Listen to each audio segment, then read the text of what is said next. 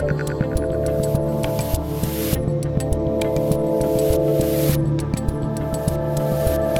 Dave Rubin, and joining me today is one of the senators from the great state of Kentucky, Senator Rand Paul. Welcome back to the Rubin Report. Thanks for having me. All right, so we crunched some numbers before we had you on today. I've got the papers right in front of me here. Now, we just gave Ukraine $40 billion. According to my numbers, we don't have $40 billion. Am I correct? No, even before we started, lavishing large sums on the COVID bailout, we were already about $1 trillion short in our ordinary expenses. So to pay for Medicare, Medicaid, food stamps, Social Security, and the military, we're about $1 trillion short every year. Now, in the last 2 years, we added an extra 4 or 5 trillion just to really show people we could spend money like crazy. But our normal expenses were $1 trillion short, and so that's the question I ask. Where does the $40 billion come from? Who do you get it from? Do we borrow it from China to send it to Ukraine? Really, we borrow it from China, we borrow it from England, we borrow it from Japan, but a lot of it we print. And all the Republicans up here seem to be concerned about inflation, but they don't seem to be concerned about where they're going to find the $40 billion they sent to Ukraine. Are you shocked how few Republicans decided to push back against this? I think, it was 14 total, if I'm not mistaken? Yeah, it was a small number in the Senate. So, it's about 20% of the Republicans, about 10% of the Senate. And over in the House, there are about 57 Republicans. But frankly, I look at the list and I say, you know what? I'm not really going to be supporting or working for any people who say that they are for a constitutional foreign policy and yet are for shoveling money out the door. We do have problems at home. I'm worried about us becoming Venezuela, frankly. I'm worried about us destroying our currency. And I see everybody that looks at this, even the people who look at it from the traditional central banking point of view, say we're so far behind the curve, they're not sure how this is going to end.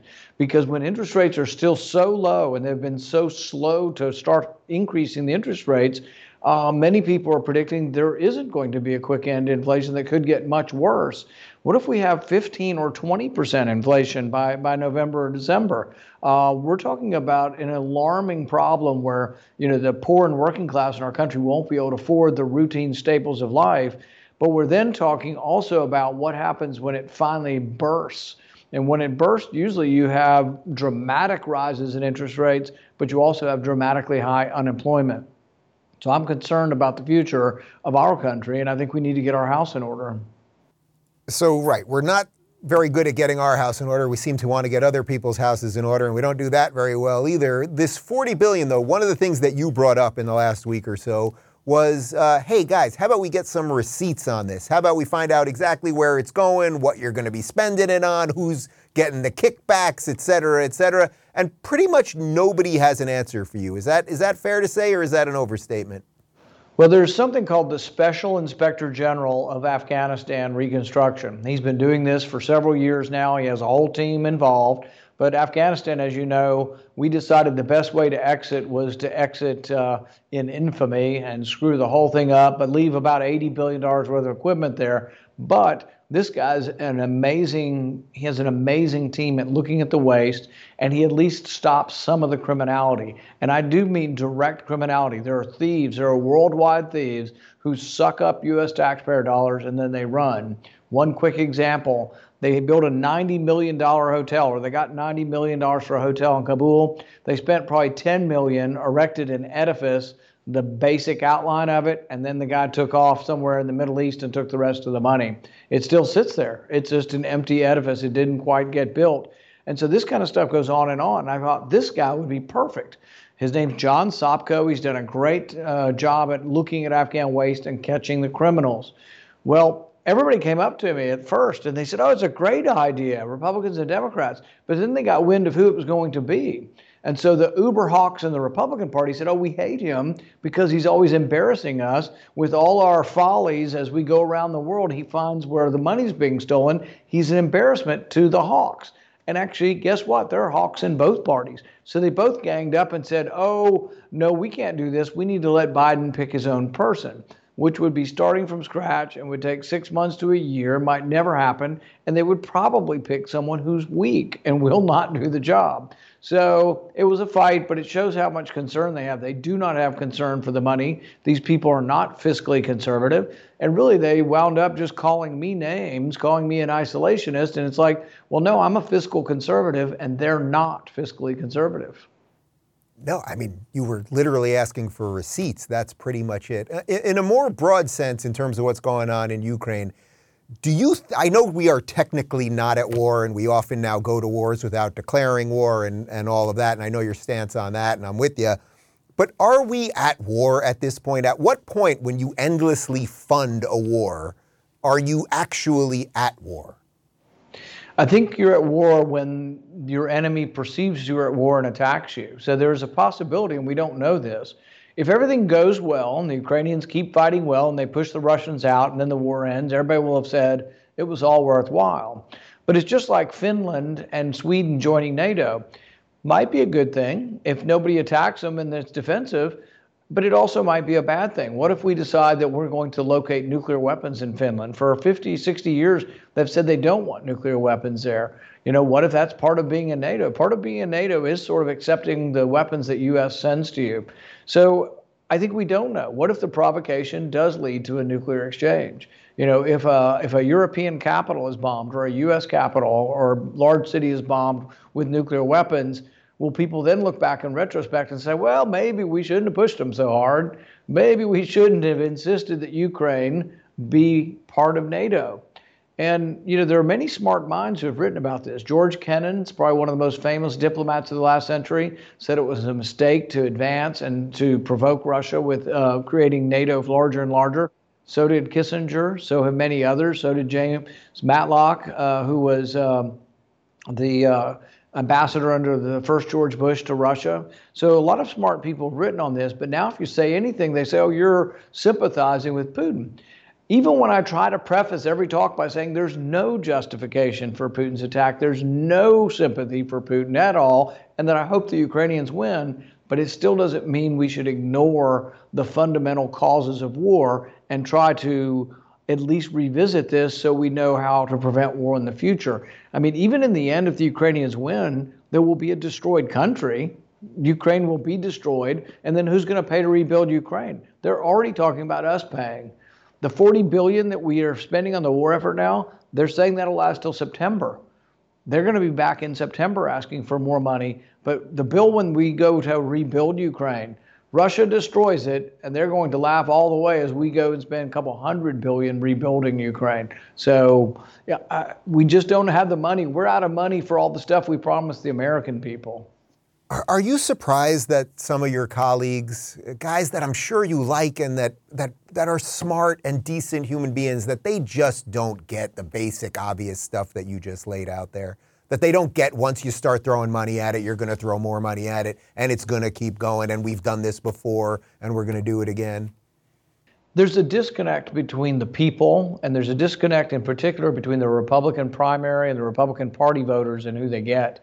They get a lot of people who promise them many things and then don't follow through. Republicans at home in the Rotary Club will say, I'm fiscally conservative. And they come up here and they vote for all the spending. They go to the Rotary Club and says, I'm with you. If you elect me, we'll get rid of Obamacare.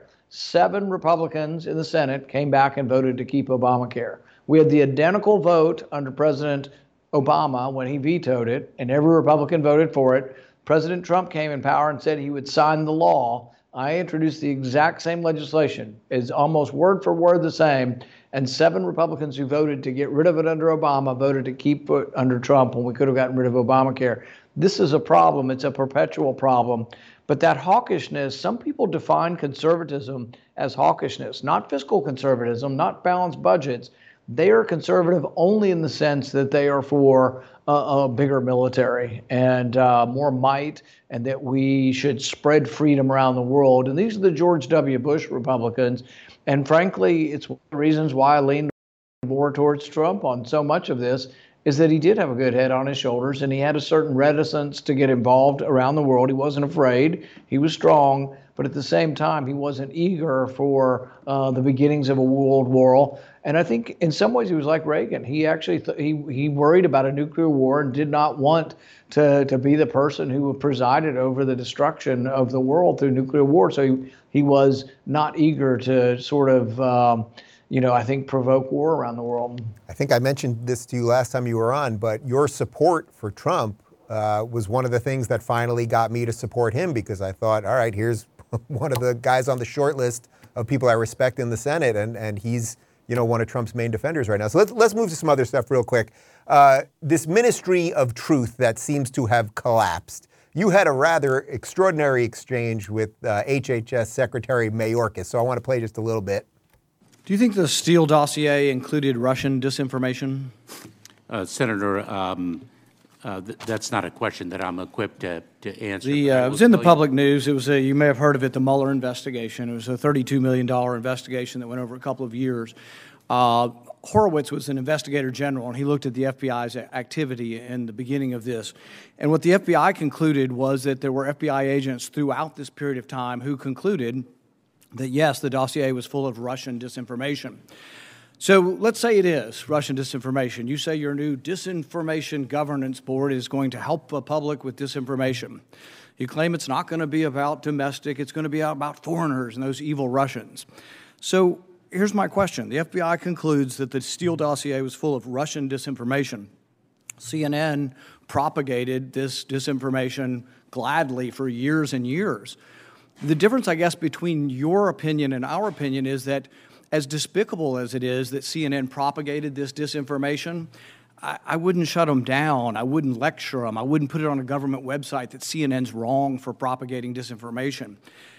The problem you have is you're not even willing to admit, we can't even have an agreement on what the FBI said was disinformation. How do you propose that you're going to have an office of disinformation governance if you see the problem in even determining what is disinformation? Oh, Senator, because our work is not focused on disinformation writ large.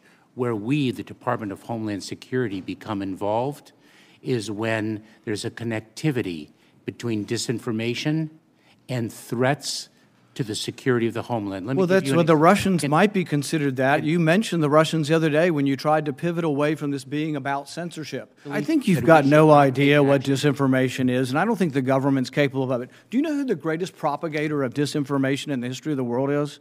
The U.S. government. Are you familiar with McNamara, the Pentagon Papers? Are you familiar with George W. Bush and the weapons of mass destruction? Are you familiar with Iran-Contra? Think of all the debates and disputes we've had over the last 50 years in our country. We work them out by debating them. We don't work them out by the government being the arbiter. I don't want guardrails. I want you to have nothing to do with speech. You think we can't determine speech by traffickers is disinformation? You think the American people are so stupid they need you to tell them what the truth is? You can't even admit what the truth is with the Steele dossier. I don't trust government to figure out what the truth is. Senator. Government is largely disseminating disinformation. So when I was playing that before the show for my guys, we were all cracking up because it's like, this guy, you cannot even agree on what disinformation is. That was your whole point there, that none of this makes any sense beyond that it's against the First Amendment, let's say. Yeah, the First Amendment and constitutionality doesn't work with these people very well. So I tried to get him at least to admit that he really didn't even agree with the FBI on what disinformation was. We had the Christopher Steele dossier. The FBI now admits that it was Russian disinformation. In fact, Christopher Steele said he got the information from a source in the Kremlin. Yeah, I think it might have been a source giving him disinformation. So anyway, I asked him about it. I love the deflection. He's like, well, I'm not an expert in that. And I say, well, do you read the newspaper? Yeah. We spent $30 million on it, and we spent countless hours on television talking about it. Everybody on your side said it was Russian collusion, that Trump colluded, but it turns out that was disinformation. And I said, if that's disinformation, are you going to go to CNN and shut down CNN because for the last 3 years they've been promoting disinformation? And I said, for the record, I'm not for that. Right. I say turn the channel. If you don't like CNN and they're full of disinformation, which they are, turn the channel. But I'm afraid of any kind of government organization, even one that would go after the disinformation of CNN. I don't want the government anywhere near determining what truth is. It's not as easy as a job as you think. You hear facts on both sides. It's like being a juror or a journalist or even a scientist. You hear a lot of the facts on each side, and then you try to draw a conclusion. But it's not always easy and definable and something that somebody from government could be trusted with that job. In all your years in the Senate, have you ever seen anything that was more a direct assault on the First Amendment than the idea of this proposed Ministry of Truth? I mean, the idea that the government would somehow regulate or punish or depress certain speech? I'm worried about it because there are people on the left and the right sort of promoting this. And I tell my audiences all the time now back at home, because they're really proud of me on fighting the Ministry of Truth. But I said, look, there's some on the right who are setting up legislation where there would be government boards because they hate big tech so much that they want oversight of big tech. And so we have to be very worried about right or the left getting involved with speech. And people need to remember there are tons and tons of choices. Your podcast didn't exist 20 years ago. You know, when I was a kid, you had 3 networks. You didn't really have conservative radio. You had ABC, NBC, and CBS. The news was identical. It was a very subtle form of leftism. It wasn't in your face, but it was all liberal, but there were no other choices. We've got all kinds of choices on television now on the right. We have conservative radio. We dominate the radio sphere. We have the podcast sphere. So I don't worry about us getting enough message out. And I tell people I'm kind of tired of everybody that complains about Twitter. Quit using it. Go somewhere else. You know, I left YouTube. I haven't yet left Twitter, but I left YouTube and came to Rumble because I don't want to support a group that believes in censorship. And if the others continue to censor me, I'll leave them too. Let me ask you one other thing, because I know you're limited on time. I've come to the conclusion at this point that this administration cannot be this inept, that all of the problems with supply chain and inflation and the bungling of Ukraine and all of the stuff, this cannot be ineptitude. This has to be intentional. Am I overstepping, do you think, on that? Only if their party has a death wish, because I think they're going to get steamrolled in November because of the inflation. No, I think they really don't really truly understand inflation. Maybe they're dumb enough to believe that greed causes inflation. But inflation comes from debt, and it comes from the Federal Reserve buying the debt, and all that new demand, all that new money that flows into the system bids prices up. With gasoline, they made it worse by also restricting the supply. So prices, supply, and demand, you reduce the supply, increase the demand, and boy, do you have rip-roaring inflation. But we've borrowed more money in the last 2 years ever, even as a percentage of GDP, if you try to quantify it that way, more money than we ever had before. And you even have Democrat economists. There was the Furman came out in the last couple of days, one of Obama's economists, saying it was a mistake. They juiced up the economy too much, and he said, I warned him at the time. So there are some reasonable, rational Democrat economists, maybe 1 or 2. But anyway, there's a few of them out there, and they're even admitting what a disaster this is. So I don't think they do it on purpose. I think there is a high degree of incompetence on this. And maybe they just didn't believe. We haven't had inflation since the 70s. Maybe they thought it just disappeared and it wasn't coming back. We've had inflation, but we haven't had this kind of inflation since the late 70s. And maybe they thought it wouldn't come. You had all these people talking about the new monetary theory and all this, you can spend and borrow as much. I mean, Dick Cheney was part of that too. Deficits don't matter. There are big government Republicans that have loved deficits forever too. But no, I don't think it's intentional, but I do think that it's enormous and maybe bigger than anybody has predicted. I think it gets a lot bigger even before November. Well, Senator, I thank you for being one of the reasonable and rational people we got in government. It is a short list. I appreciate your time. Look forward to talking to you soon. Thanks for having me.